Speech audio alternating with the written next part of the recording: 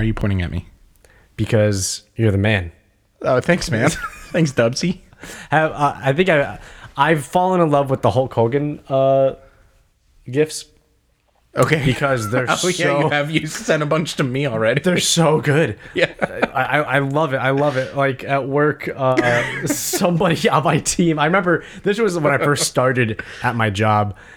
Within the first 2 weeks, 3 weeks, and somebody on my team said, "Hey, do you wanna try this out and get your hands wet with this?" And I sent the Hulk Hogan turning and tearing his shirt off. That's not even... You told me about that, and I think you sent me the exact GIF, you sent me the GIF, and then you told me that story, and you sent, this is the GIF I sent? Yeah. That doesn't even mean, like, yes. You didn't even answer Yes, their it does. question. Yes, it does. No. He's pulling it with excitement. It's like Ric Flair saying "woo." It's the same thing. It's like 100%. It's just it's amazing. That's been your GIF game recently, is Hulk Hogan? Or like the point when he does that. Well, first of all, yeah. you're not a wrestling guy. No, but I know the old school stuff. Hulk Hogan would be like enraged, and then he would like jazz himself up, and then he would just go "you," and everybody goes "you." Would he point to a random person in the No, he would audience? point to the person across. Oh, that he's the about ring, to his whoop opponent. his ass. Yeah, and the Hulk, because he'd be getting like hulked up. Hulkamania. He would get hulked up, and he'd just be like just rage, like pretending to rage out, and the crowd would be cheering him on. And then when he finally does this, he like spins his finger, and then he just goes "Yoo," like that, and he has like these giant eyes, and the whole crowd yells "Yoo," and then it's the 1, 2, 3 where he would do like massive like head punches, like 1, and the whole crowd would yell 1, and then 2, and then 3, and then the guy would fall down, and then he'd get back up, and then Hulk Hogan would go off the what is it? The ropes? The ropes. He would come off the ropes, and he would do the big kick, and that was like the setup for his move, the leg drop. So he would do the big kick, and the guy would go down, and that's when everybody would be freaking out. And he would do the can you hear on each side, on each 4, and then he would run into the rope, and then would run back and do the giant leg drop, because he has massive fucking legs. Like, even back in his prime, you see how he walks? Yeah. His frame is so big, and his legs are so big. He has to walk like a... He's like walking on 2 of you. Yeah, it's like a gate, the way he walks, because his legs are so huge. And when he would drop the leg, he would drop this massive, like, dinosaur leg just down on people. It's classic. And I never even watched Hulk Hogan in his prime. I was into the Attitude Era of wrestling, and Hulk Hogan, Which is like The Rock, right? The Rock, Stone Cold Steve Austin, Kurt Angle, Chris Jericho, like Team Extreme, the Dudley Boys, all that stuff, Christian and Edge, and that led into the NWO resurgence with Hulk Hogan, who came back, and that led into the, in my opinion, still like the biggest thing ever for me. I didn't even watch it, but when I heard it was going down, I thought that was amazing. Hulk Hogan versus The Rock. Ooh. And it was for who was the people's champion, who was the people's like favorite. the greatest wrestler of all time. Yeah, and I think The Rock won. But Because he's the new guy, and they need to keep the franchise going by saying he's better than Hulk Hogan. But here's the thing: The Rock was on his way out because of the movies. It was just a thing. A weird thing with The Rock is he's never fully closed the door. So Like, he'll pop back randomly up in wrestling? He'll randomly pop back up and just show up at a wrestling show, do some lines, or he'll do a quick little wrestling match, and then he'll just peace out. I want him to go back into the ring and be like current Dwayne Johnson, like just super inspirational, and just like buy a truck for somebody in the audience, and then just like completely drop a guy. He's bigger. He's so much bigger now than he was when he was wrestling. So much bigger now. Like I watched his old thing. Like I recently watched like a bunch of old clips. I think it was actually in this room With me. Yeah. We watched like the 20 minutes of just all-time wrestling highlights, and like that stank face he used to do. The eyebrow? He was, like, puny, back when he had hair, and In way less comparison to tattoos. now. Yeah. That's another powerful gift I love sending is when it's time for pew pews, as we call it. With my crew of friends when we play Call of Duty, like when you sound the horn. My thing now is also I now send The Rock smelling things. So like he'll get on the turnbuckle and he'll just go like that. That's a good one. And it's fantastic, and it works perfectly. That's like my favorite spirit of how GIFs can be used. Just like, we're gonna play Overwatch. Do you want to play Overwatch? And then you send like the manliest jacked man doing something incredibly manly to say, yeah, I'm down. Like, after we recorded a couple episodes ago, we were just giggling going through our past gifts that we sent for when we play Overwatch. There was that one that Scam sent of just no conversation was happening, and it was just Gimli blowing on the horn, just and we all knew what it meant. And somebody just said like, "I'll be on at 8." It's so good. Yeah, it's perfect, man. You sound the horns of battle. That's Yeah, I love it. It's just, and it's like 100% not what that GIF was uploaded for. Like, that's not what that person was thinking it was going to be used for. No, but Really good. But the lights of Gondor, the fires have been lit. fires have been lit. Yeah. That's how it goes. So anyway, Anyways, I read that the article you told me to read last night because I'm a hockey boy now. yeah, I sent you 2 articles. So for those listening, the Players Tribune is a website that hosts pretty much firsthand accounts and stories by people in the industry. And in this case, 2 stories I sent you, I'm just telling people so they're up to speed, is There Will Be Blood by Chris Draper of the Red Wings, talking about fantastic read. the Colorado Avs and Detroit Red Wings feud. Yeah. And then the other one, The Zebra, I think it was by Kelly. And that's a ref's recount of what it means to be a ref and what it's like to be a ref. And it goes back, like, ref's involvement in the game goes back into the entire culture of the game. Like, there's fighting because the idea is the refs will not protect you. Got it. So there's this weird dynamic with refs and players, and this weird understanding with the audience with the refs. Yeah. Where the audience hates the ref, Yeah.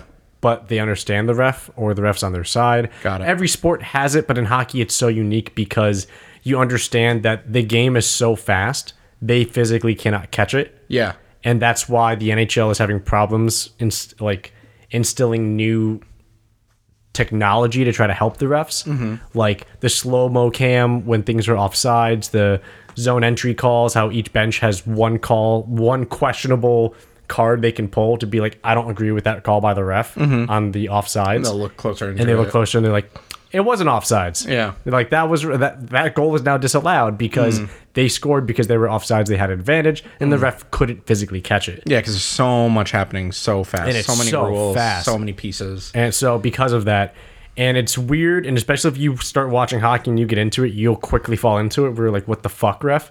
Because there'll be like an egregious hit on a guy, and you're just like, there's a ref right there. That's a dangerous hit. Why didn't But you he just fucking call happened it? to be looking over there, and Or they just didn't call it. They just watched it happen. They just, oh, I'm stupid, and they just let it happen. And then then the play goes down the ice. I all of a sudden know exactly what you mean by fans not liking the ref because of the way you just described that. Blah, I'm stupid. I'm sorry, I fucking hate refs. And then you have and then they'll call, like a tiny tap on the hand, and they'll be like, oh, that's slashing. And it's like, what the Yeah. you didn't see the cross check to the throat that the guy's spitting up teeth? And that's what happens when things escalate in games, because the players, as a player who's experienced this in league games, you get pissed as fuck. Yeah. I remember one time I got ran over and the ref was right next to me and he didn't call it. The play went up and kept going. So I got up, turned to the ref, and I just said, oh, so that's not a fucking call? All right, I'll show you a call. And I booked it down the ice on the guy, and I fucking hit him. I fucking hit him. And then there was a penalty. And then Yeah. I was talking shit. And I was like, oh, so that's a call. All right, cool. Now I know the boundaries. Yeah. I mean, I had a problem when I was a captain at one of my games where the other team was being really rough against my team. And I get it. It's hockey. But I had a lot of substitutes on my team because I was short on my bench. I called in a bunch of friends, and they're really fucking good. Like former college, prep school, like super high level compared to what I am. Yeah. And they were taking it easy. And they kept getting cheap shot. They kept getting like digged at because all the other players on the team knew they were good and were just getting pissed off. It's like, oh, that guy dekes past me. I'm gonna hit him next time. I'm gonna tap his ankles and he'll know not to do that. So after the second period, after 2 periods of this, I go up to the refs in between the periods and I say, just a quick question because my team's wondering because we're talking about it on bench. We feel like it's escalating a bit in the physical side. Like, we just want to know what the level is going to be for it to be called a penalty so we know what to look out for and how to prepare. And the ref gave me attitude and said, it's hockey. It's always physical. You just got to deal with it. And I just said, all right, is that the limit, though? Because, I mean, they've been going at us for 2 periods now, and we've been pretty calm. I just want to know because my guys are going to take care of it if it doesn't get stopped. And they said, stop complaining, go back to your bench. All right. So I said, okay. So I went back to my bench, and they said, what did the ref say? And I said, the ref said, I told them what the ref said, and I said, looks like we're looking out for ourselves, everybody. So so I turned to the subs, and I said, if you guys want to turn it up. And they did.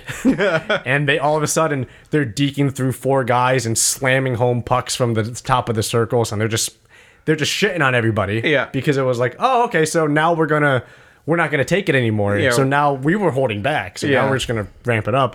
And that of course pisses off the other side because they're like, oh my god, they're way better than we thought they were. And They were bluffing. yeah, and they're crushing us. So now they're trying to get more physical. And then it's hilarious because they never played the level that my teammates played. So my teammates are on the ice saying, you sure you want it? You sure you want it? Okay. And then they would run like an entry zone play, smash them to pieces, and then just say, you guys wanted it. And then when they started to get physical, same thing. I remember one of the guys said, hey man, if you want to keep it physical, if you want to make this physical, we can. I don't want to, but if you want to. And then the next play, he cleaned them. Just clean, because they're used to playing contact hockey. Yeah. Adult league hockey is not supposed to be contact hockey. Yeah. You have prep school and like club college players playing hockey. They hit all the time. They have stitches already. Yeah. So like, if you think that they don't know how to play the hitting game, you're completely wrong. And it's a completely different game when you play body. And then guess what happened? A full line brawl. Yeah. Third period. Final 5 minutes. 5-on-5. Full fight. Perfect. Full 5-on-5 fight. Refs called the game and said, everybody get off the ice, no more, because they lost control of it. And getting off the ice, I yelled at him. I said, is this the limit? Is this, I mean, we told you we would take care of it. Is this the physical part you were talking about of hockey? That's so good. And I was like, so hockey. But that happens not to the same, that can't happen in the same part of the NHL. Yeah. Where that happens. And you'll see it as a fan if you watch enough where it does happen, where it's like, why was there like a full brawl? It's because the refs lost control of the game. They didn't call it for one team. They don't call it for one team because for whatever reason they just don't see it or they don't believe in it being the limit. That team thinks it's a problem because they're not being protected. Yeah. So we got to look out for each other now. Yeah. So if you run into my guy and I know the ref's not going to call it, well now I'm going to punch you. Into you or punch you. Now I'm going to punch you or I'm going to cross check you in the face, and that's what happens. Yeah. And then you have. It's just mayhem, and that's what happens in hockey, and it's because of that weird culture that I can't explain. But, sorry, that was a huge rant because... Refs, man. I fucking hate refs. I'm sorry. I almost became a ref. I just... Ooh. You would have hated yourself. Yeah, it's just... It's because of... It's just like, I believe in respecting the referees and their calls, but a part of it comes down to, are you just being disrespectful? And in that moment, when I went up to them and asked... politely, like my guys just want me to ask as the captain, what's the level going to be, what's the standard, because we don't want to get a whole bunch of calls against us if we do the same thing. And the fact that they were so flippant and rude, you don't need to do that. I'm not trying to be an asshole. I understand that a lot of players are assholes to refs and they get it right back at them. I was a very polite, calm, composed guy asking a question, and they gave me the middle finger, and that's when it was okay, all right, then I'm going to tell my guys to go ahead and unleash themselves, and then it's going to get out of control. Wow. Because they were holding back. And then if they want to play body, that's fine. You think playing checking, turning it into a checking game against former college club players and prep school players is a good idea when you're in your 40s and 50s? Against like mid-20s, 20-year-old guys? Go ahead, see what happens. And you saw what happened. You guys got cleaned. So the article is by a ref talking about like what it is like to be a ref. Yeah. The zebra is. But you read There Will Be Blood. I read There Will Be Blood, which what did was you fascinating. It was so cool because I love a good I'm not into sports, but I'm way into sports rivalries. Like Right. that's such a cool thing for me, and like reading into like how they start and how they escalate, and then there's like a boiling point and tipping point. The way the article was written was also so good. Like that a hockey player, what was his name? Chris Draper. Chris Draper. Such a fantastic writer. Like I was hooked immediately. Like it talks about when the French name? Patrick Waugh. No, the one who slammed him into the wall. Oh, Claude Lemieux. Yeah, Lemieux. When Lemieux broke his face. Yep. And then Shattered his face. Literally shattered. caved. Like, He kept saying caved in my face. yeah. It was bad. Yeah, it was really bad. But it talks about that, and then it's like the story doesn't actually start there. The story starts back here when I was a kid, and the kid made fun of me in school saying I'll never be a hockey player, and the way he was so sure about it stuck out to me. And then everybody has a story like that. And then Wah was our goalie, and there was this one game is really bad. He let 4 goals in and then Montreal. 5, Yeah. and then 6 and 7 and 8. And he was so mad he eventually took himself off the ice, and he told the manager, "This is gonna be my last game for this Yep. team." And then he was traded like 3 days later.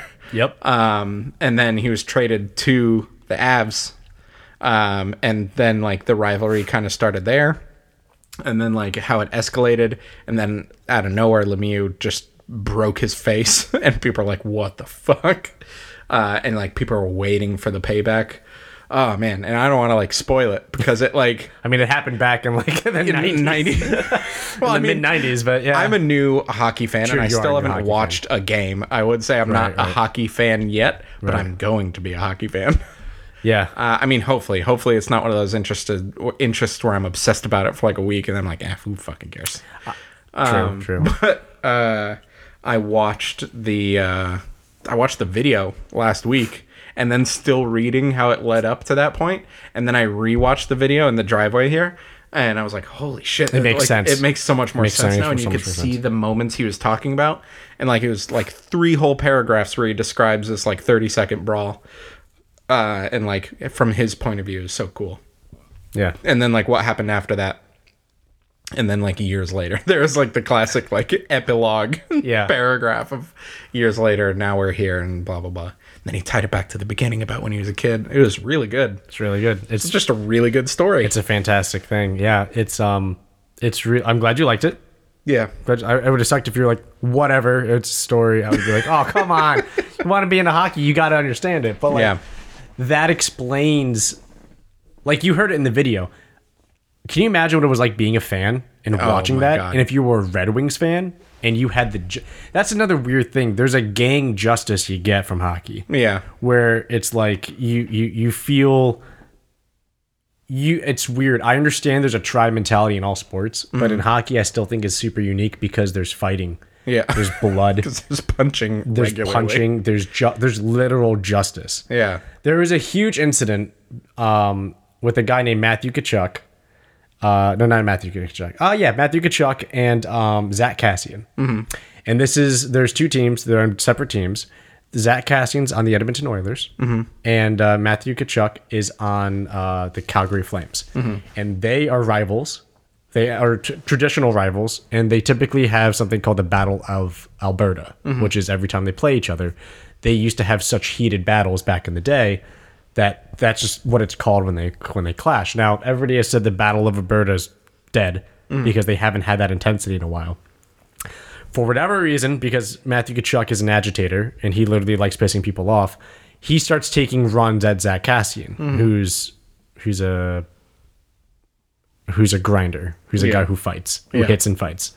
I mean, he's good at other things too, but for the purpose of the story, he's known for being a hard ass.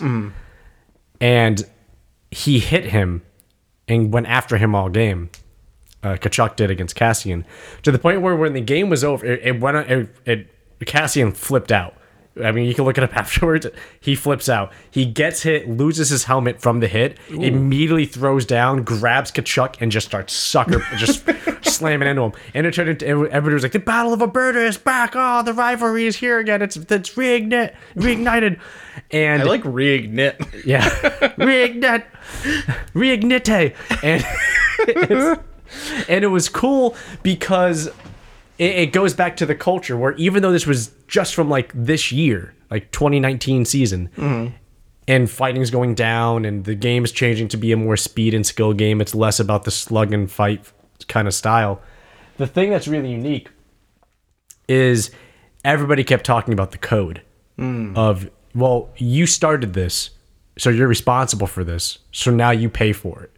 So the conversation with professional sports analysts on TV, announcers, like dapper, suit, tie, clean shaven, like dressed hair and makeup on TV, saying as talking points on shows, well, Tkachuk has to fight him. You just don't avoid the fight with Cassian next game. You can't. That's not how this works. Let me tell you something. If you avoid that fight, what does that say about you? What does that say about your character? Oh my God. What does that say about your team? That's such a weird sport. You're not willing to stand up for yourself and your actions, so you wait for you ask for your teammates to cover up for your problem and for your mess that you made. No. If Tkachuk does that and turtles the fight and doesn't fight Cassian in the next game, well, then he's going to be shamed out of that locker room because you earn your blood, sweat, and tears in hockey. And if you don't do that, then you're out. Wow. Professionals, like super pristine professionals, talking about how there must be violence, there must be blood. And I'm sure he's like watching it at home, like, fuck, I have to fight this guy. And that's the thing. Tkachuk's known for not being the guy who will fight. He's known for being like, I'm going to stir the pot, and then we'll get a penalty. We'll get a power play for it. Yeah, because they're going to come after me. He can fight, but he's just not known for it. And the big build up to their next game was, is Tkachuk going to answer the bell? What is he going to do? What is it going to say about him?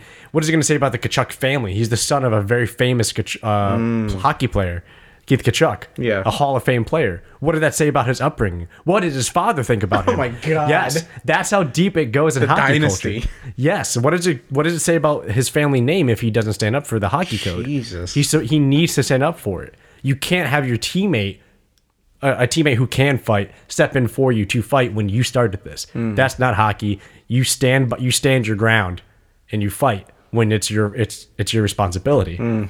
And sure enough, they lined up next to each other. Like, I think it was in the second period. Zach Cassian lined up on the left, and then Tkachuk skated in on the right, and you could see Cassian and him talking. Puck dropped, and then they did it. They just fought? Yep. Just like puck drop, okay, because let's he fight had now. to. And it turns out Cassian was saying, like, so you're going to do it or what? And Chuck just looked at him. And then Cassian, I'm pretty sure he said, because they were replaying it, he said, I appreciate you doing this. Interesting. Why? The code. Oh, okay. I appreciate you being, because now I respect you because you're willing to fight for yourself. Because now you're earning my respect because you started the shit, but you're going to stand by it. Wow. And you're going to pay the repercussions of it. And then punch. And then we're fighting. Yeah. And that's what happened. And that's the hockey code. And that's culture. That's the hockey culture. Sports, man. That's hockey. That's hockey. What other sports is there fighting like that? None. Like nothing, that's why right? it's hockey. Every once in a while, a bunch of baseball players will get all pissy. No, they like, hug and they hug and try to hug harder. That's all they try to do. That is. I was thinking of the Red Sox Yankees brawl, I guess, where like Veritek shoved Alex Rodriguez's face. I was gonna say there have been some bad baseball incidents. Red Sox Yankees usually has drawn the biggest ire because they do go at it. Like, which that's it's bad. like It's bad. Don't like sports, and I hate baseball. Baseball sucks. Don't at me. But like every once in a while, like every 2 years or something, I'd be like, ooh yeah, let me watch that fight again. There's I forget who did it. It's hilarious. I forget what happened. I think he got hit. The pitcher hit the batter. The batter throws the bat on the ground, donkey kicks the catcher, and then just runs at the pitcher. Was that Red Sox Yankees? I think it was. Yeah. I don't know. A baseball fan will know better than me, but donkey kicks the catcher. Just bam, and then just shoots for the pitcher. No, like there's a difference. There's definite bad blood in baseball, and baseball is actually, I think, more intense because there's no stopping like a full like team versus team. 20 versus 20. Yeah. Yeah, you'll have the coach. The coaches versus the coach can just run on the field right there. Yeah. Hockey, there's a stanchion and there's ice. Yeah. So really, It's really hard to if you fight have on the skates ice. and there's a rule you can't jump over the boards to join a fight, and if you do, you get suspended. So From the game or from like a few games? it depends on what you do. Oh, wow. But typically it's like 1-2 game suspension if you jump over the board to join a fight. Wow. So bench clearing in hockey doesn't happen often. 5-on-5, that can happen because they're all on the ice. Yeah. But baseball is like 30 versus 30. It's a gang war. Yeah, that's why the Red Sox Yankees one is so crazy because it's like Veritek like walks up to A-Rod. He's like, what the fuck, blah, blah, blah. And then A-Rod's like, what are you going to do? What are you going to do? And he just fucking pushes his face with his glove on. And there's that famous picture of like his face getting all smushed yeah. that my dad used to have framed in our living room because he's a huge Red Sox fan. Yeah. Dude, it's- and then it was just like, like gang war around those two. I forget when. I want to say it was like late 90s, early 2000s.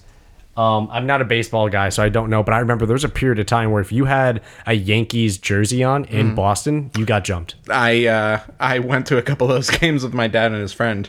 Like there was a guy who like my dad was worried for his safety because he was definitely in like the Red Sox area of the seats. Like you could sit wherever you want. There's not like a home away team, but like usually like the Yankees fans sit over there or whatever.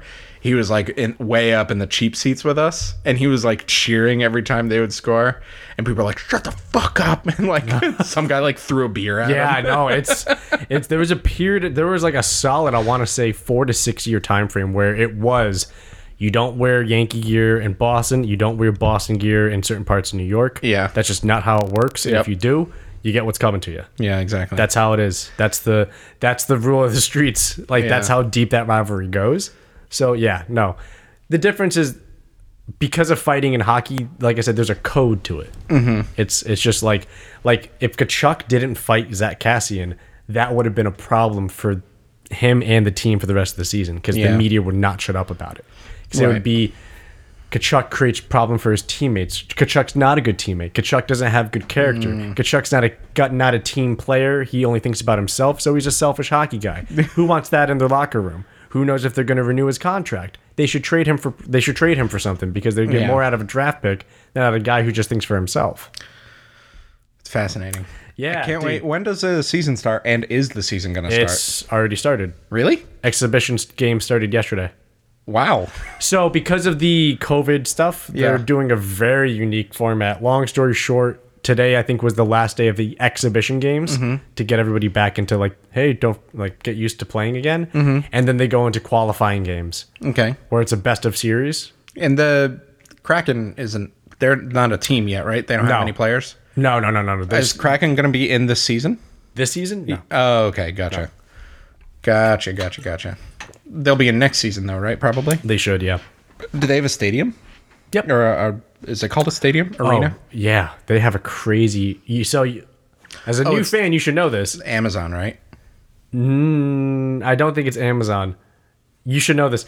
With their arena, because Seattle had a hockey arena already, Oh, yeah. they legally could not demolish it. Oh. So they had to keep this super old arena. Yeah. So the owners, I think Bruckheimer is one of the founders. Jerry Bruckheimer? Yes. Okay. Is one of the guys who's funding it. Okay. They said, well, here's what we'll do. We will update everything about this arena. So they brought in a contractor and a construction crew. They lifted the arena, dug into the foundation, redid everything from the ground The up. wiring, the plumbing. Beyond that, their goal is for a 100% renewable, recyclable facility. Hell yeah. And the arena is called, I think it's like the Clean Energy Arena. That's kind of lame. Well, it's But like, whatever. It's very Seattle. Yeah. But it's Sure is. And then they're dropping it back down. Go Kraken. I've been listening to a lot of interviews about the difficulties they've had with going to their suppliers and saying, "Hey, so we're gonna use you as the supplier for our beverages, right? Soda, alcohol, everything else. But we need everything to be recyclable, renewable." And they all said, "What?" They were like, Can't "Yeah, do that. so we can't do styrofoam, we can't do plastic, we can't do, and you need to do, we will not sign the contract unless you do X, Y, and Z." And their suppliers, the story about the supplier saying, "You want us to change our entire manufacturing process for this?" Yep. And they said, "Yep." Love it. And they said, "We'll come back with ideas. We'll find out." And they found out how to do it. Oh, yes. So they Go Kraken, man. They're also the only organization, to my knowledge, that are going for a full diversity campaign. And I think they're the only team that has a female executive. Okay. Like, Cool. there's this weird divide between the men and the women in the hockey world, where the NHL and just men's hockey in general is literally coined the old boys club, because they don't change. They're all old in their mindset and their traditions. It's where you get this stuck up hockey culture kind of idea. Yep. But to be forward thinking about stuff like the Kraken are is so crazy. Like if you follow any of the podcasts or shows that I listen to, the topic isn't just are they going to be good? Nobody knows. Their topic is, are they going to be allowed to do this because everybody else is going to say that's too out there. That's Got it. too extreme. Like you can't do that. That's not hockey. You can't have that color on the ice because that's just too extreme. You can't have those things on your jersey because that's just not traditional. That's not classic hockey here. It's a weird resistance to change in hockey. Yeah. And part of that is allowing women from the professional women's side of hockey in. And there's a weird divide and talk about that. That's So, stupid. It is. That's why Seattle is saying we're going to do everything our own way, such as a fully recyclable, renewable process for our arena, such as hiring women for Yeah. roles that we think they're capable of, for having initiatives for us as an organization, for doing X, Y, and Z, for having these colors. Love it. We don't care about this or that. That's my team, man. That's your team. Love them. I've been a fan since the beginning. Since last week. Since 8 days ago. Oh, man. Oh, man, such a big fan. I just think back to like where I was 8 days ago. Hadn't Yeah. even won a game yet. Yep. They've never been to the playoffs. It's a long history. I'm so excited. I can't wait for you to get into hockey. Like, I can't wait to get a jersey.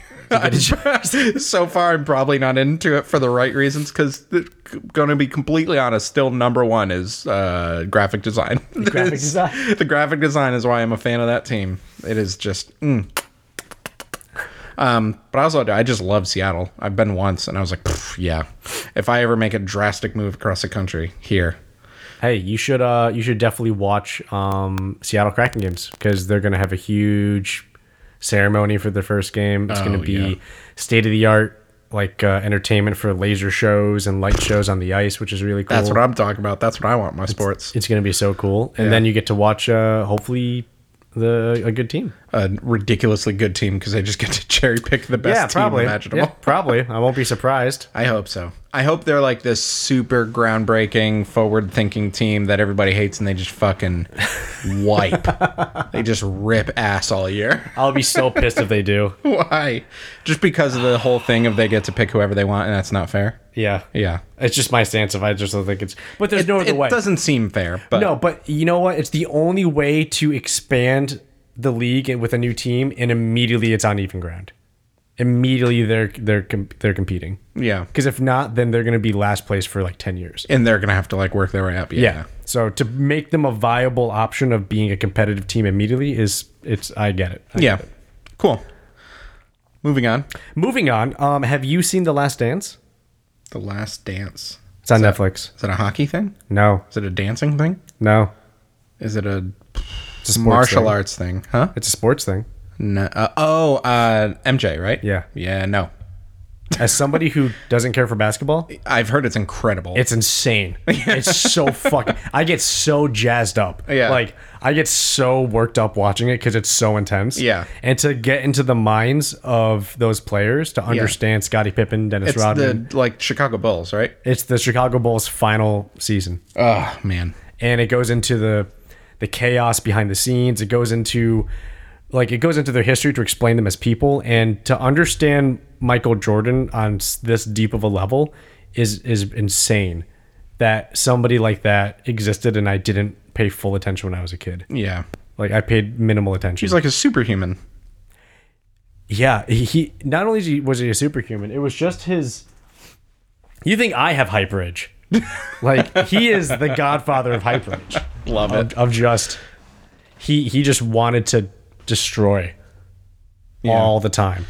Yeah. Like there's guys in the show who are saying, yeah, we just thought it was practice, but MJ came in and then he made it seem like it was the championship. Yeah. And I mean, that's why he's MJ. that's why that's like literally why he's MJ. Yeah. It's because he had this hardcore mindset of just, I'm going to do whatever I can to win. I'm going to do whatever I can to succeed. I'm going to do whatever I can to come out on top.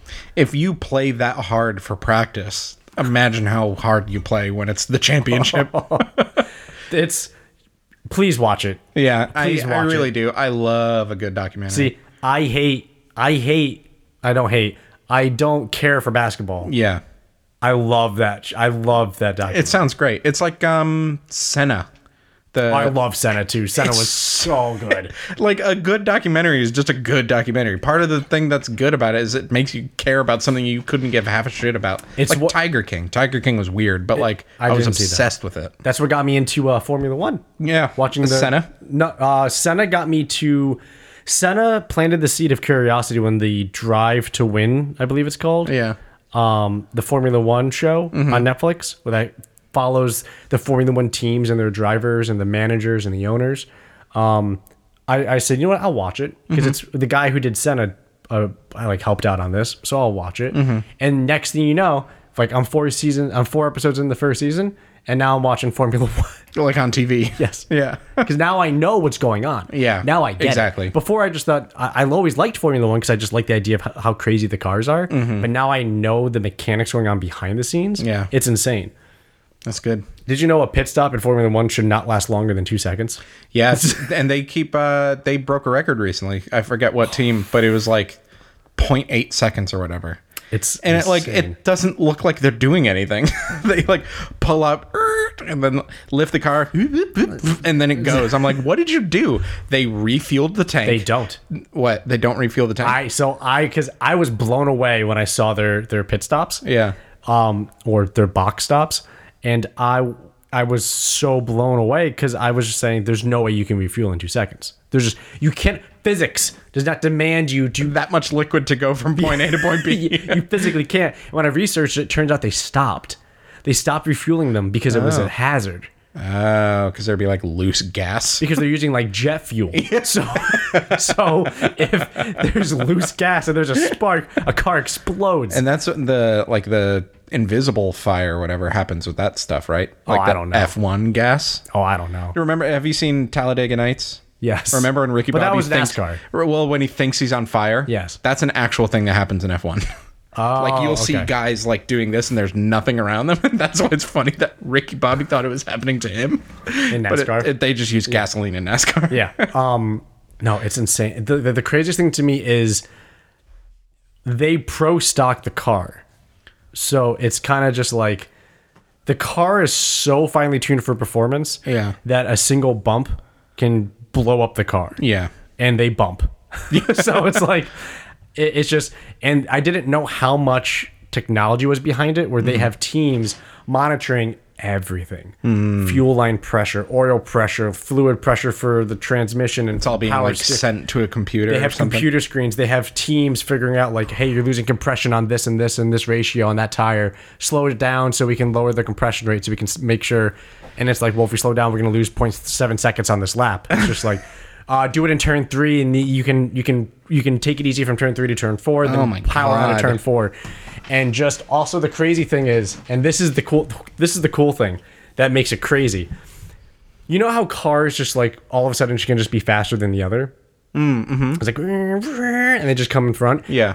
It's because they can push it to do that. Yeah. Like it's not like your car's infinitely faster at this part of the curve. Yeah. A lot of it is I need to be willing to push my car to go faster for this one turn, that even though like theoretically, if I do that, I don't have the power to control this car to come out of the turn. But if I can do it just perfect and I can hit it just right before it hits chaos and then calm it down right before I lose it to chaos, I can beat you in this turn. And they do it. And a lot of the communications they have in their headsets when you watch the show is their race chief telling them to go. It's like, you need to push it. You need to push. You need to push. You need to go. You need to go. And you can see them kind of freezing up because they're just, if I do this, I can die because I don't think I can control it. But my race chief is saying, my crew chief is saying, I need to do it at this point because I need to overtake in this part of the lap. Yeah, because there's like not another opportunity. And they've done the math, and they know that this guy slows down at this part of this turn, and if I speed up at the apex, I can overtake him if I'm willing to risk it. Yeah. And then you see guys who are willing to risk it, and you see them just, it looks easy to them because they're just flying around. Yeah. It's because they're like on the brink of death that entire time. They're more willing to just say, if I die doing this, I die, and they go for it. Jesus. And the fact that they have 4K like in the car views of the road, and you see how it's not sped up. That's the part that blows me away. It's not. It looks like it's on fast forward. It looks like it's on fast forward. It's like the way they're turning. It looks sped up, but it's not. It's normal speed, and you get like motion sick because it's insane. Because they're not high up. No, they're super low. So you're at ground level. If there was no metal below them, their ass would be dragging on the ground. So when you're at ground level and you can see in real time the speed they're doing shit, it's terrifying. And I didn't respect Formula One until I saw that. Yeah. And that's when I was just thinking, these guys are absolute. There's a reason why there's only 20 human beings on the planet that can do this. Because that's also it. Yeah. 20 people. Yeah. That's the entire league. Yeah. That's not like, oh, that's 20 people for Team Ferrari or Team Renault. No, that's the whole sport is 20 people. That's crazy. Because only 20 people are good enough to do it. And Tony Stark. And Tony Stark, right? And Tony Stark's capable of doing it. He did it at Monaco, actually, which is the most, I think, the most beautiful spot. That's F1, right? F1, yeah. Yeah. The Monaco location. Yeah. But yeah, like that's the crazy thing. There's more people on a hockey team for a game. For a team. There's like what, 21, 22 people? Yeah. Per roster? But there's so much that goes on behind. Oh, yeah, dude. Just millions and millions of dollars. You can have a job that your job is, I'm the back right tire. That's it. That's me. That's it. And I practice all day. Oh, by the way, one mess up. Yeah. One, I didn't torque that bolt to spec. And that human being dies. And that wheel falls off. Yeah. 100%. Like, it happens. Yeah. It's just, oh, shit, I don't know if I torqued it entirely. And it's one bolt, right? It's, I think it's one. I think it is just one. Yeah. That's it. And It's that's it. crazy. If you watch, like, there's a really good, like, 240 frames per second of a pit stop that's, like, under a second long.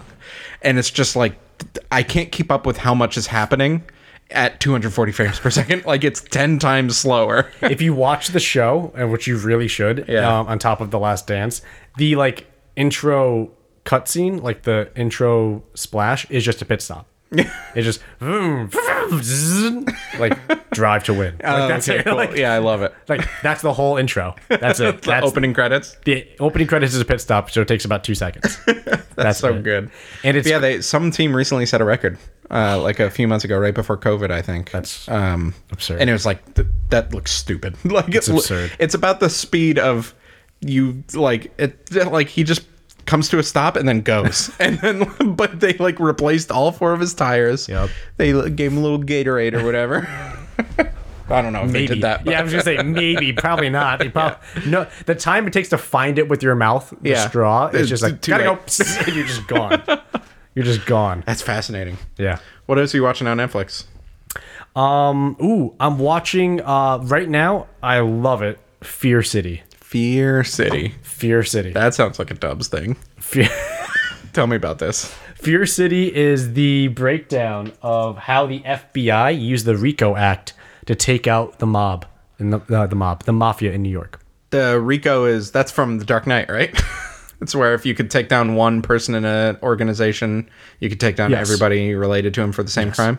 It's a RICO. The RICO Act allows you to take down somebody who didn't do the crime but was a part of it For the same crime. for the same. So if So literally, it's so if the boss of the mafia tells the underboss to do X, Y, and Z extortion acts, and the underboss goes to the captains who tells the soldiers, if you capture the soldier and they can link it to one person who can link it to one person, They all get the same crime. just because the boss didn't do it and commit it doesn't matter anymore. You can link them to Love being it. a part of that act. Genius. And because of the RICO Act, that's how they did it. Yeah. But it's it's a Netflix show, super well done because Netflix is crushing it right now They really are. with these docuseries. Yeah. It's done so well, and it's so cool because they interview the FBI people. They interview like people who were in it. They interview mafia enforcers who got out of jail. I think they had a mafia captain who's out of jail, and they interviewed him about it. They interview the FBI agents who did it. You hear about how they wired things and how crazy that shit was, and it seems like a fucking movie. Yeah. But nope, that's how they did it. They had to fake to be a repairman and come in, and they had to fix it. Like it's I mean, yeah, that's where they got those ideas for movies, right? true. But it's super well done, and it reminds me of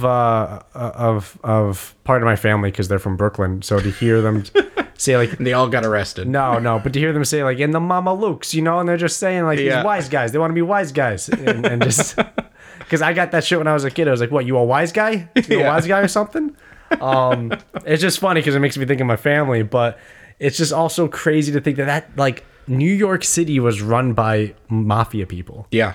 is mind blowing. Yeah. because it was real. Yeah. It seems like a movie. It seems fake. Yeah. It's just what do you mean they ran the unions? What do you mean they controlled the unions? Yep. Like they controlled unions? Yep. What are you talking about? Yep. And then you hear him on wiretaps. They're saying, so I told that cocksucker, I told him you don't have the 200,000 by the time I come back. I'm breaking your fucking kneecaps. Yeah. It's just, and Also sounds like it's from a movie. it sounds like it's from a movie, but they fucking did it. Then they're interviewing the former mafia guys, and it's crazy to hear them talk so openly about it. They're just so I showed up and I say, all right, where's the money? Give me $1,000. All right, I got 1,000. I need 2. Where's the other 1,000? He says, that's all I got is 1,000. So I give him a licking and I say, next time I'm not going to be so nice to you. You have 1,000 next week. All right. A licking meaning he beat him Beat the close fuck to out death. of him. Yeah. Yeah. He's a boxer. Yeah. It shows him in cutscenes just like hitting the heavy bag. Yeah. He's like, I was 18, I was on the scene. I had friends and family around, and you just get in the business. Yeah. You get a few dollars here and a few dollars there. Ever since I could remember, I always wanted to be part of the mob. It's crazy. And you got Fat Tony, and you got all these guys. No, that's a serious name. I know. It's a serious name. And you got the Gambonis. You got Joey Bag of Donuts. Yep. You got John Gotti. Gotti I thought John Gotti was an underboss. He was a captain. Which is even lower. It's lower. Oh, It interesting. goes boss, underboss, the captains who had soldiers. Yeah. And John Gotti was a captain. Interesting. I didn't know that. I thought he was higher up. Yeah. But it's great. But it's just I just watch it and I'm just in disbelief. Yeah. I'm just like, this can't be a real Also sounds fascinating. this can't be a real thing. Yeah. And it's just, did you get the package? And it's on the wiretap. It's like, I got the package. I went to the docks. I got the package. I brought it over to him. He said it's not enough. So what do you mean it's not enough? He's like, I said it's not enough. It's like, did you tell Fat Tony it's not enough? You want me to go tell Fat Tony it's not enough, or do you want to go tell him that, huh? God, that's so good. It's like, well, no, we don't need to go tell Fat Tony nothing. It's like, well, how about this? How about you go get enough, and then we can go to Fat Tony and we can make sure it's okay. And bring a cannoli. It's not that far, but it's just, you think I'm gonna go to Fat Tony and tell him it's not enough? That's Yeah. not gonna happen, all right? That's It's so not gonna good. happen. I gotta watch that. It's great. How long is it? It's like a miniseries. It's like a miniseries. I honestly don't know. I saw it and I just thought, I guess it's more. It's the only thing that piques my interest. So I'll just watch it, and then boom, I was hooked because it was so well done. Yeah. I watched The Last Dance when it came out on TV when they were doing it once a week on Sunday nights. Oh, I didn't even know they did that. Yes. Where was it? ESPN. Oh, okay. It's an ESPN and Netflix production. And I was watching it on ESPN when they were showing it on Sunday nights, and it was so. I never thought I'd get that hooked into basketball. Yeah. About the Chicago Bulls. There was something about those Bulls, though. Like even as a Only like once you did it like that. yeah, I know. Like that like intro music that they had, the Yep. ladies and gentlemen, your 1998 Chicago Bulls. Yeah. And like they'd come out and it was like fucking superheroes coming out. It was like the scene in every Avengers movie where it's like one panning shot where it shows all of them. It's like, oh my God. Yeah. They got all these guys on one team. Yeah, and just to hear from them about what they did, like what they battled. Like I didn't know Michael Jordan's dad died, was murdered. I didn't know that. I vaguely remember that. See, I don't remember. I don't remember that. I remember some of Dennis Rodman's problems, Oh my God, that's right. He was on that team. but they go through all of that. They go through. Jeez. There's so much drama behind the scenes, and behind all of it is this weird presence of Michael Jordan. Where here's the other crazy thing that you will be blown away by. The quality of footage they have is so well. How did they get 4K in 97? The amount I remember watching it on TV downstairs. I was walking through because my girlfriend had it on. I remember saying, "Is this original footage?" She said, "Yep." And I said, "How? It can't be. They can't have footage from 97 looking this good." I mean, have you seen that video of like 1920s San Francisco in 4K 60 FPS? It's insane. It's so it doesn't look real. It looks like a movie set, but it's so cool to see it like that because you're like, wow, that's what it actually looked like back then. Because you always see like these grainy black and white, and it's always at like a weird thing. 10 frame per you second. think people just walk like robots, and they're like, man, nice to meet you. Got any apples, Johnny? And, Yeah. And like they probably talked more or less like that, but like actually see them like they like speed corrected it, like because a reel like on the downstroke or something it plays slightly faster, so that's why it's kind of like staggered like that. And like they touched up like the edges that had like that little vignette thing, they like fixed that, and then they somehow added artificial frames in between to like this is what the frame in between these would look like. The amount of money spent on The Last Dance to have that shit remastered to perfection. You're gonna watch it. You're gonna just say, "This is insane how they have footage like this." Yeah. Because that's what I thought. I just thought this is insane that their footage looks this good. It Yeah. looks so good. And then there's the World War I documentary that Peter Jackson made. Ooh, I never even heard of that. Oh, it's basically the same idea. He just took a bunch of World War I footage and made a documentary telling the story of World War I with digitally remastered footage. It's like beautiful 1080p colorized, and it's insane. It looks like Saving Private Ryan, but for World War I. Oh shit! Which we've seen videos of like World War II and stuff like that. Yeah. And it looks okay because it was in the 40s.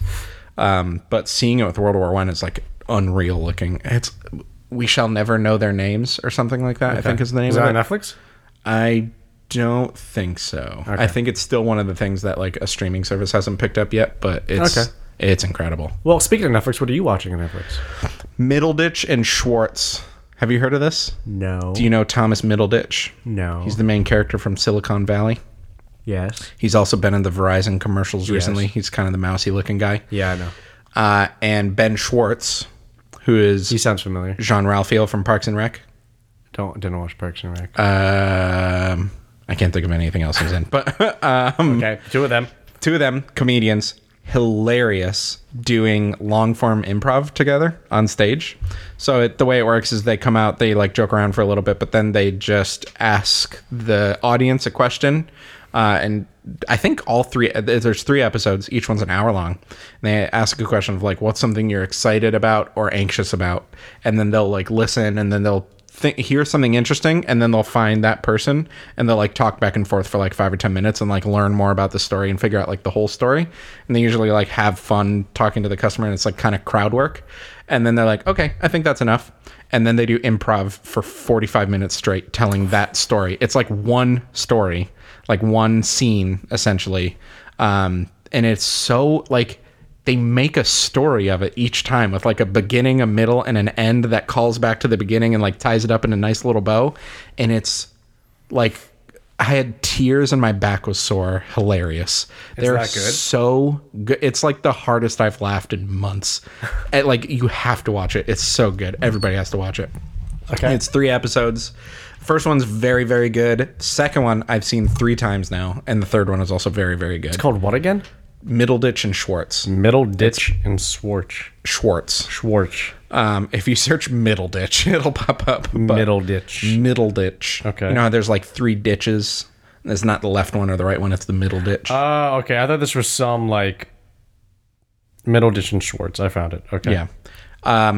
Absolutely hilarious. And it just makes me feel so good to laugh that hard. Because, like, not to be a downer, but like everything that's been going on the last 6 months in the country has been awful.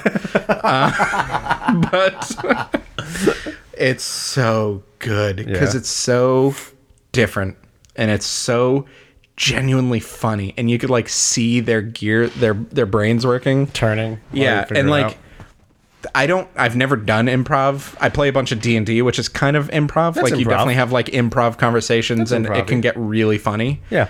But not really. Sometimes they do, but not breaking character for 45 minutes. And the way they do it is so interesting. I've seen improv things here and there, and I've never seen them do it quite like this, where usually one person plays a character and then there's like 7 people on stage and they each have a character they play for this scene.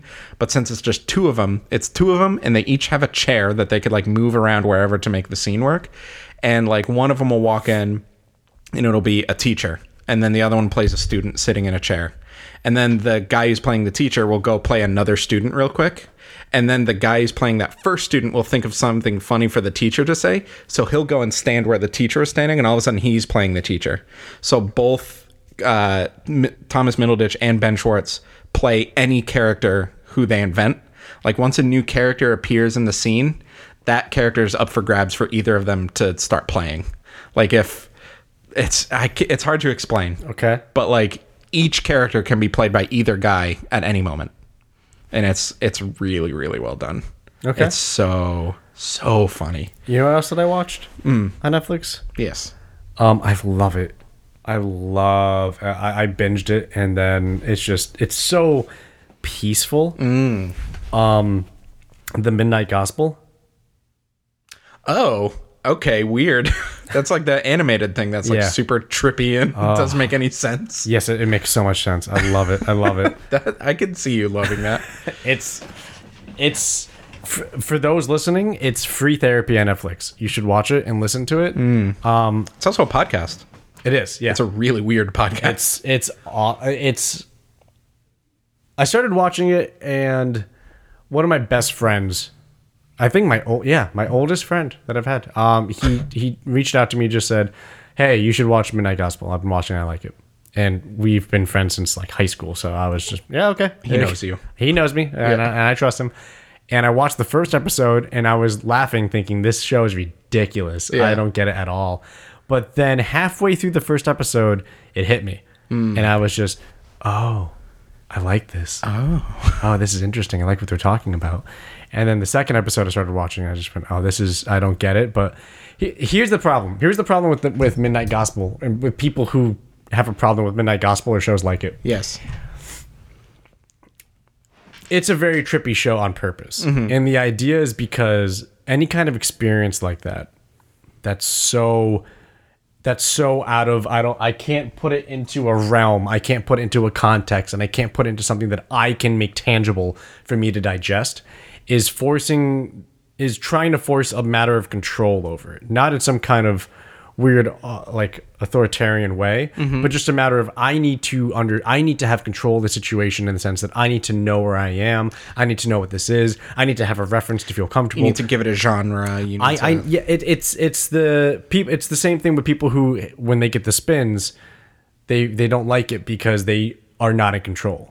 I can't control my balance. I can't control my equilibrium. I feel off. The point of, for me, that I would say to somebody watching Midnight Gospel and feeling that like, I don't get it, there's too much going on, it's so trippy, what the fuck.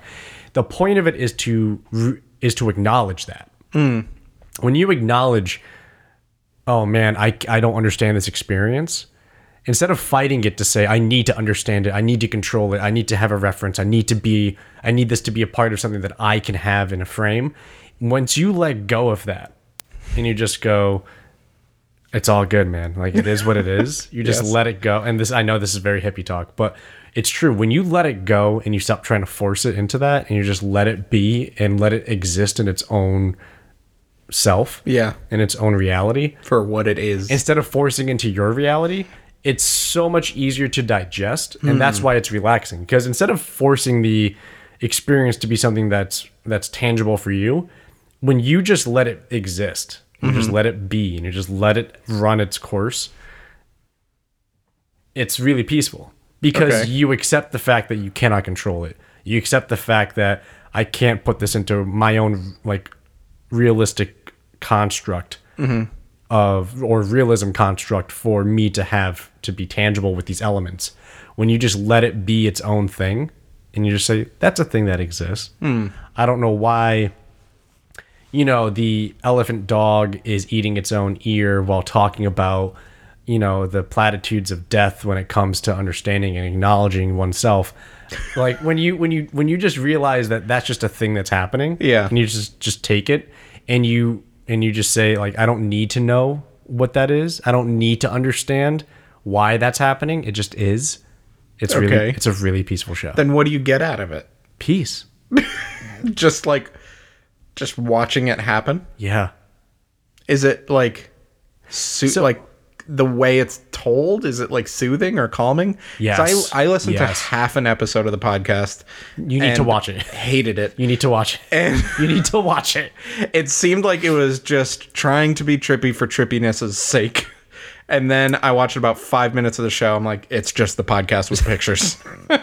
Pretty much. Yeah. It's super peaceful. It's because they're really awesome ideas that I like that they talk about, but also, I don't know. I've learned when it comes to like the physiological experience of something like, for example, getting too drunk, right? And just being like, no, man, like, like the room's spinning. Like when you relinquish that, like I needed to stop spinning, and when you stop fighting it, Yeah. and you just go, yeah, it's spinning. It's spinning, man. Like it's fine. Like it's okay. That's very groove bang of you. It's okay. It's spinning. Yeah, right. When you go with the flow with it of just relinquishing the need to control it, it's really peaceful, and it's because we don't do that very often. It's part of why I think the majority of what's happening this year is conflict. It's because you're trying to change the construct of my reality with yours, and I can't deal with that. So no, I'm not gonna wear a mask. Like that, you know what I mean? Just Yeah. because that I can't understand the construct of why. Yeah. Because I need to fight for my thing, and my thing is I don't wear masks in grocery stores. Okay. And it's I'm picking up what you're putting down. so with yeah, this yeah. show. Do you get it now? Yes. It's kind of just it's we need things to be the way that we can ingest them and the way that we can make sense of it to understand it, because that's how we have peace. And it's natural for us to try to fight and force that to happen. I need the square peg to go in the square hole because it's always been that for me. It's always worked. It's like, well, what if I took that square peg and put it in a big round hole? It fits. It's like, no, it goes in the square. Square goes to square. Square doesn't go Or round. it's like a there's a square peg and a square hole, and then there's a round hole that clearly won't fit the square peg, but you go to push it through and it just fits. Yeah. And your brain is like, that shouldn't fit. It's like, doesn't but work. this one does. But it does. Yeah. So just push it through. Yeah, but that it's that to me. Yeah. It's like a small sample metaphor to say about what I think a lot of people's when you think somebody's crazy for why they're doing what they're doing when it comes to stuff that's happening in today's world. I think it's that. I think it's just you don't see my side of this reality. Yeah. You're seeing your own, and you're fighting it. Yeah. Because I'm making sense.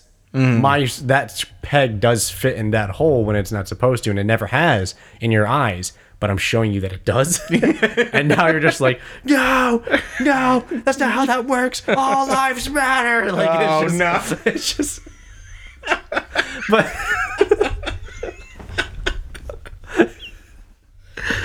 Okay. but you know what I mean, right? Like Yeah.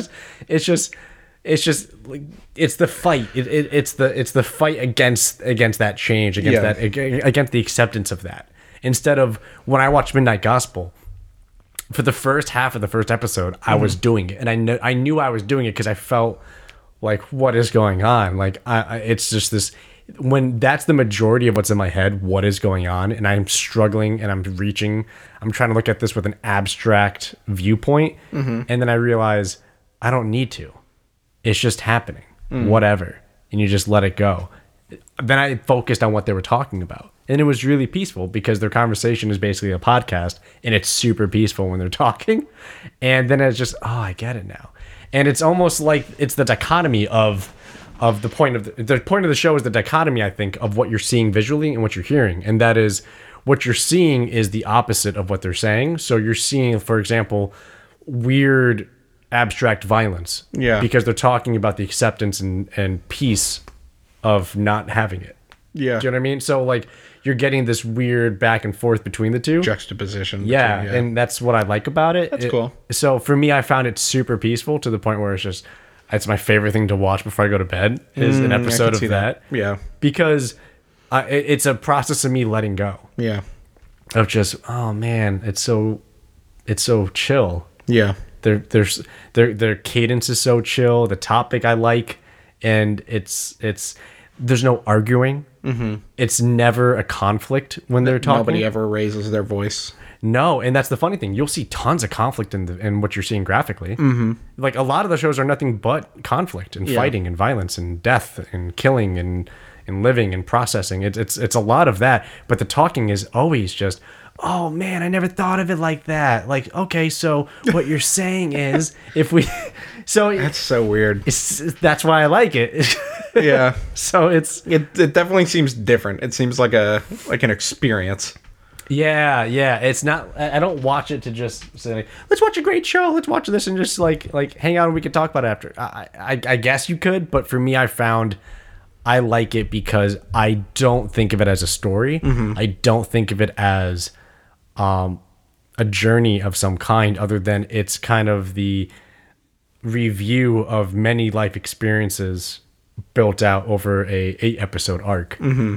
And that's what I've really like. The last episode is just, it's soul crushing how beautiful it's done because it's about his mother. Mm-hmm.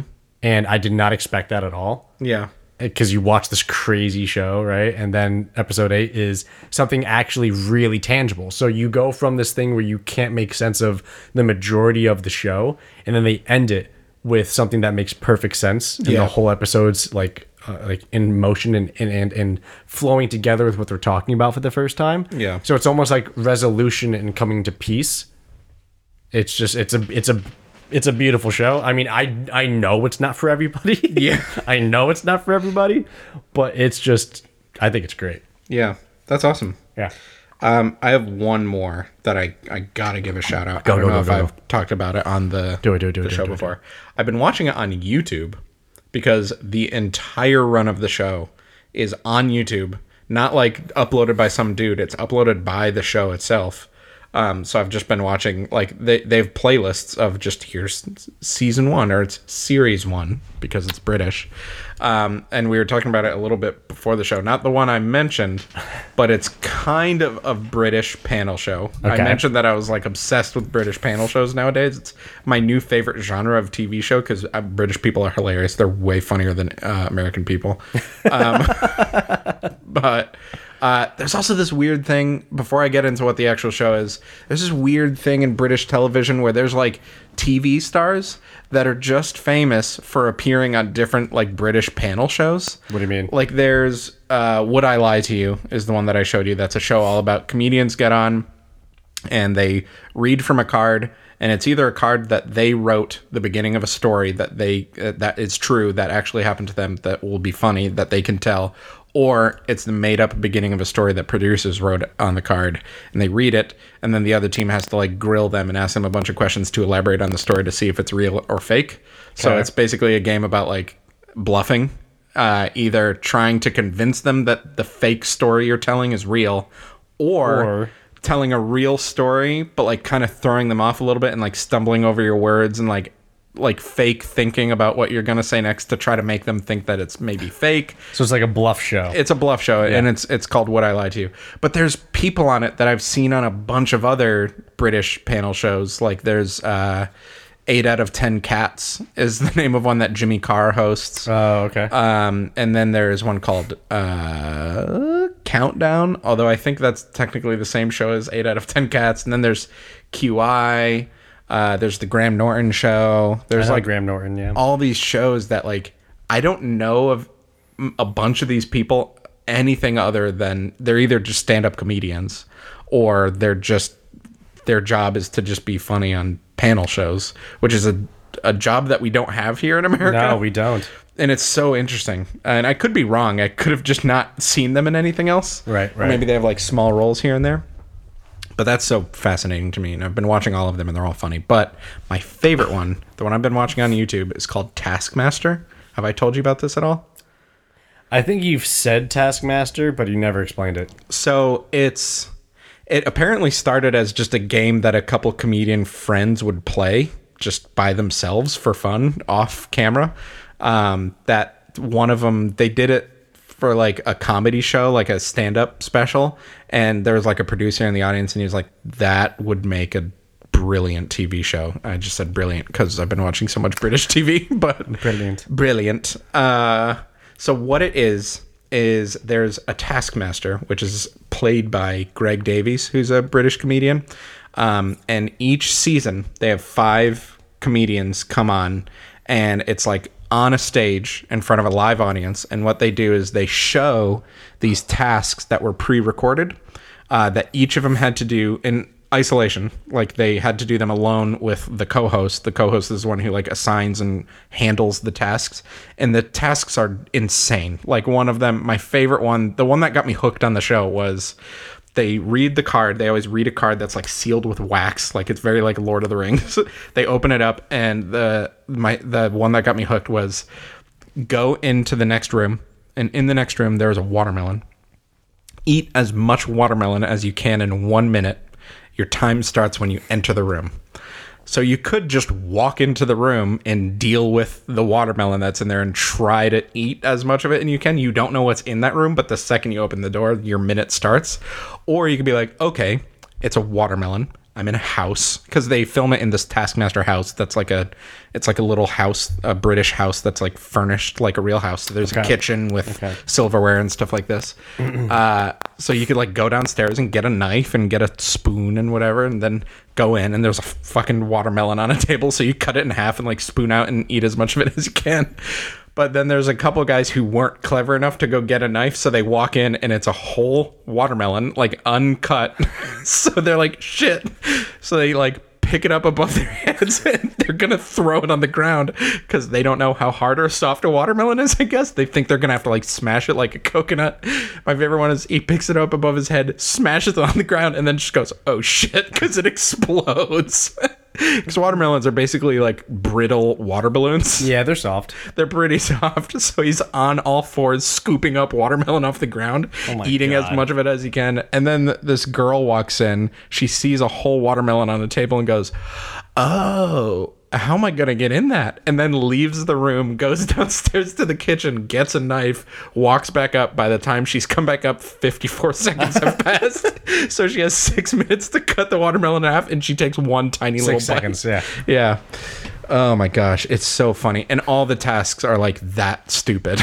And they're all written in such a brilliant way where you have to be clever to get really good at the task. Like you have to think of something that like makes you solve it quickly or best or whatever. Like another one that I love is they take them to like this town square. It's filmed right outside of London, so they take them to like some outdoor mall in London. Yeah. And the task is find someone who is 55 years old. Fastest wins. And they're in public in like this mall, so a bunch of people just run up to a bunch of people and say, are you 55? And it's so awkward, but some people are like, one guy makes a sign and holds it up and says, if you're 55, I'll give you 10 quid or something like that. And he just holds it up and waits for some dude approaches him and he's like, hi, I'm 55. And then one person finds like a 54-year-old and they're like, ah, crap. Okay, well, hi, nice to meet you, blah, blah, blah. And then finds a baby and they're like, wait, how old is that baby? And they're like, he just turned 1. Okay, cool. Boom, 55. They like, it's all up to the Taskmaster of like, if that counts. And it's like everyone has me cracking up. They're so funny. We watch very different things. Yeah, we do. Yeah, we do. I watch things that make sense. You watch happy, positive, funny things. Yeah, I do.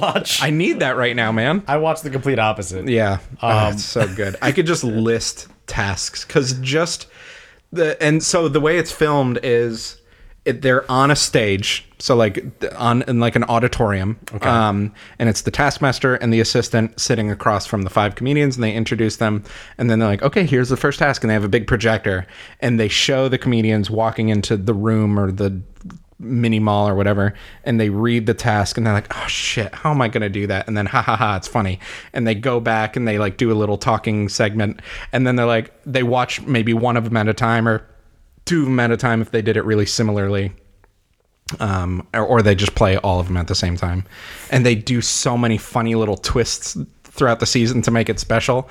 Like every once in a while they'll just have one person do a task just because like it's just extra mean or extra annoying. Like one of them, they walked out into like this huge soccer stadium, and there's a huge like 7-foot tall inflatable beach ball. And the assistant wasn't there, and the assistant's always there when they read the task, and he wasn't there, and they're like, what's going on? And they read the task, and it says, hide this ball from Alex, you have 5 minutes, you cannot destroy the ball. So they're just on a big soccer field, and they're like, what the fuck? And they only made one person do that, and they were so frustrated. What do they do? They ended up trying to push it over the wall to get it out of the soccer stadium, but it was so big that they couldn't like hoist it over. So Alex came out after 5 minutes, and they just stood in front of it.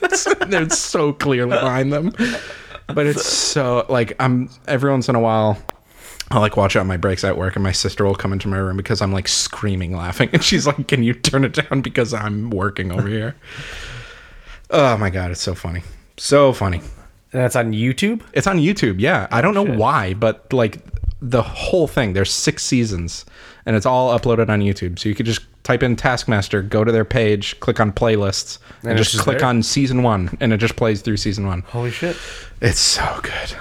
I want to know, out of my recommendations, will you watch The Last Dance first? I was going to say, I thought you were going to ask which one would I watch, and absolutely Last Dance. Yeah, okay, good. Maybe the Senna thing. I actually haven't seen Senna. You haven't seen Senna? No, I've seen like the trailers for it, and I've read reviews, and I've read reviews where it's like, oh, the way it does this is so incredible, and blah, blah, blah. So I would watch the movie Senna, which is like everywhere. Senna's done it's a style. Yeah. And when you watch it's not Drive to Win, because that's a real cheesy fucking name. Is it the Chris Hemsworth movie? No, it's the one I was talking about with the Formula One, Drive to Survive. Drive to Survive. That's the one that's done by the guys who did Senna. Yeah. That's what you should watch after Last Dance, because that's intense. Just to see what like 4K POV in front of a Formula One car looks like. Yeah. It's just mind blowing. What of my shows are you going to watch? I could run through them again if you want. Middleditch and Schwartz, Taskmaster. Probably Middleditch and Schwartz. Would I Lie to You? We Shall Never Know Their Names. Middleditch and Schwartz. Yeah, I highly recommend it. It's funny. It's so easy. I'm intrigued by their storytelling. It's really good. That's what intrigues me. Yeah. But I got to finish the Fear City one about the mafia. Yeah. Oh, you haven't finished it yet? No, I'm only 4 episodes in. So it breaks down the entire thing. It breaks down how the FBI had no clue what to do. To they maybe had an idea. To they figured out RICO. To how do we implement RICO. To there's 5 families. How do we take down each family? To we just found out about the commission, which is all 5 families actually work together, which means instead of 5 separate cases with 5 different acts of RICO, it is one active giant RICO on 5 crime families that are running the entire like eastern, I think all of North America. This sounds like The Dark Knight. It's crazy because it's kind of like it. It kind of makes things make sense. Because I never knew how mafia or mob stuff works. I just thought it was extortion. It was contracts for hits, and that's it. No, it's actually it's a lot business. It's a business. Yeah. Like I thought the boss was just this guy who was like, kill this guy, don't kill this guy. Turns out like no, they need to worry about how many people are hired for this and what are they doing for that? Like, Yeah. they even mention it in the show, in the series. They're like, the FBI is saying the more we uncovered with our wiretaps, the more we realized these mafia heads were actually running like Fortune 500 companies. Jesus. Because A, they had that many people, and B, they were pulling in that much money. Yeah. They were pulling in like few $100 million a week Jesus.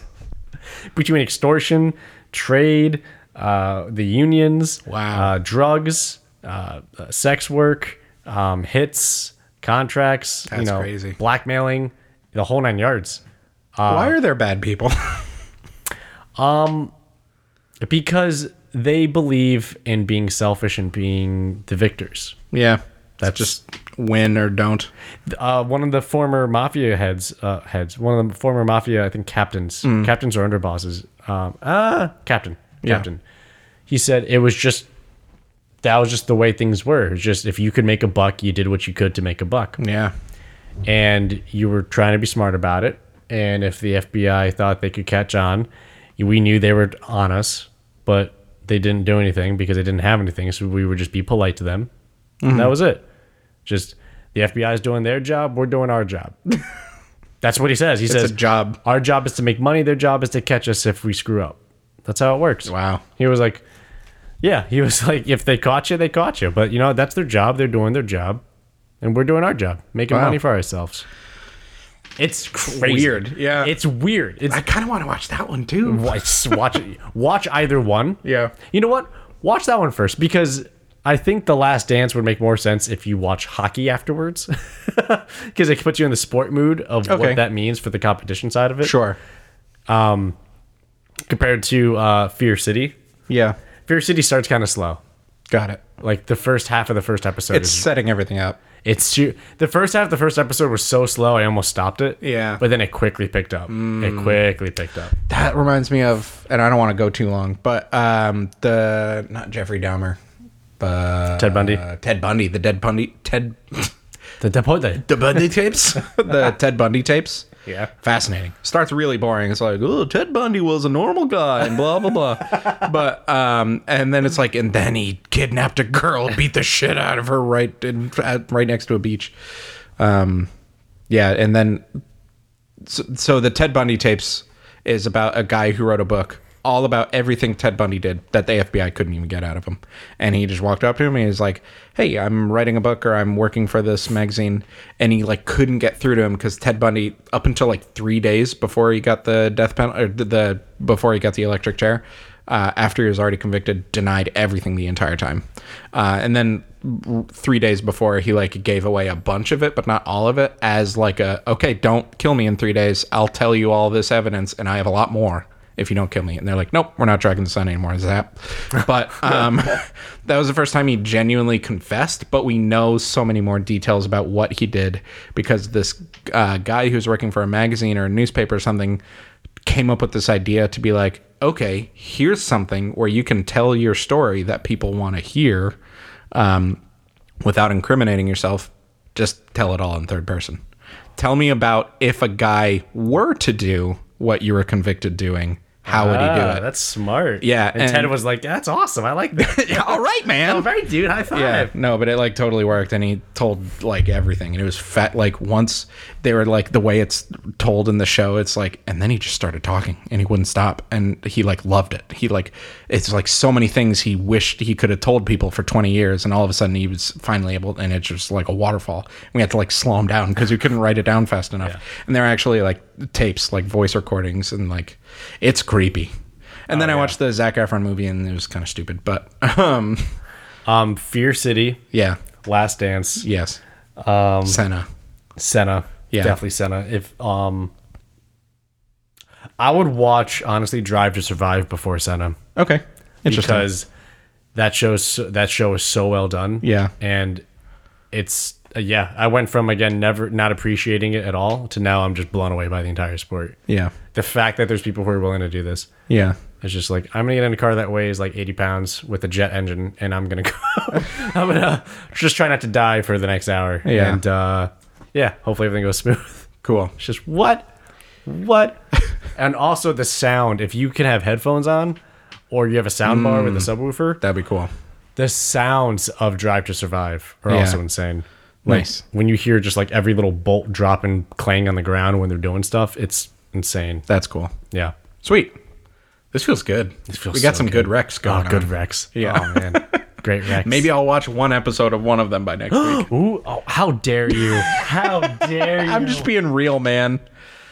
just watch one of them. Yeah, maybe. I'll try. I'll genuinely try. What else you got going on? I'm really busy. I'm so not. All right. Cool. All right. See you next week. Bye.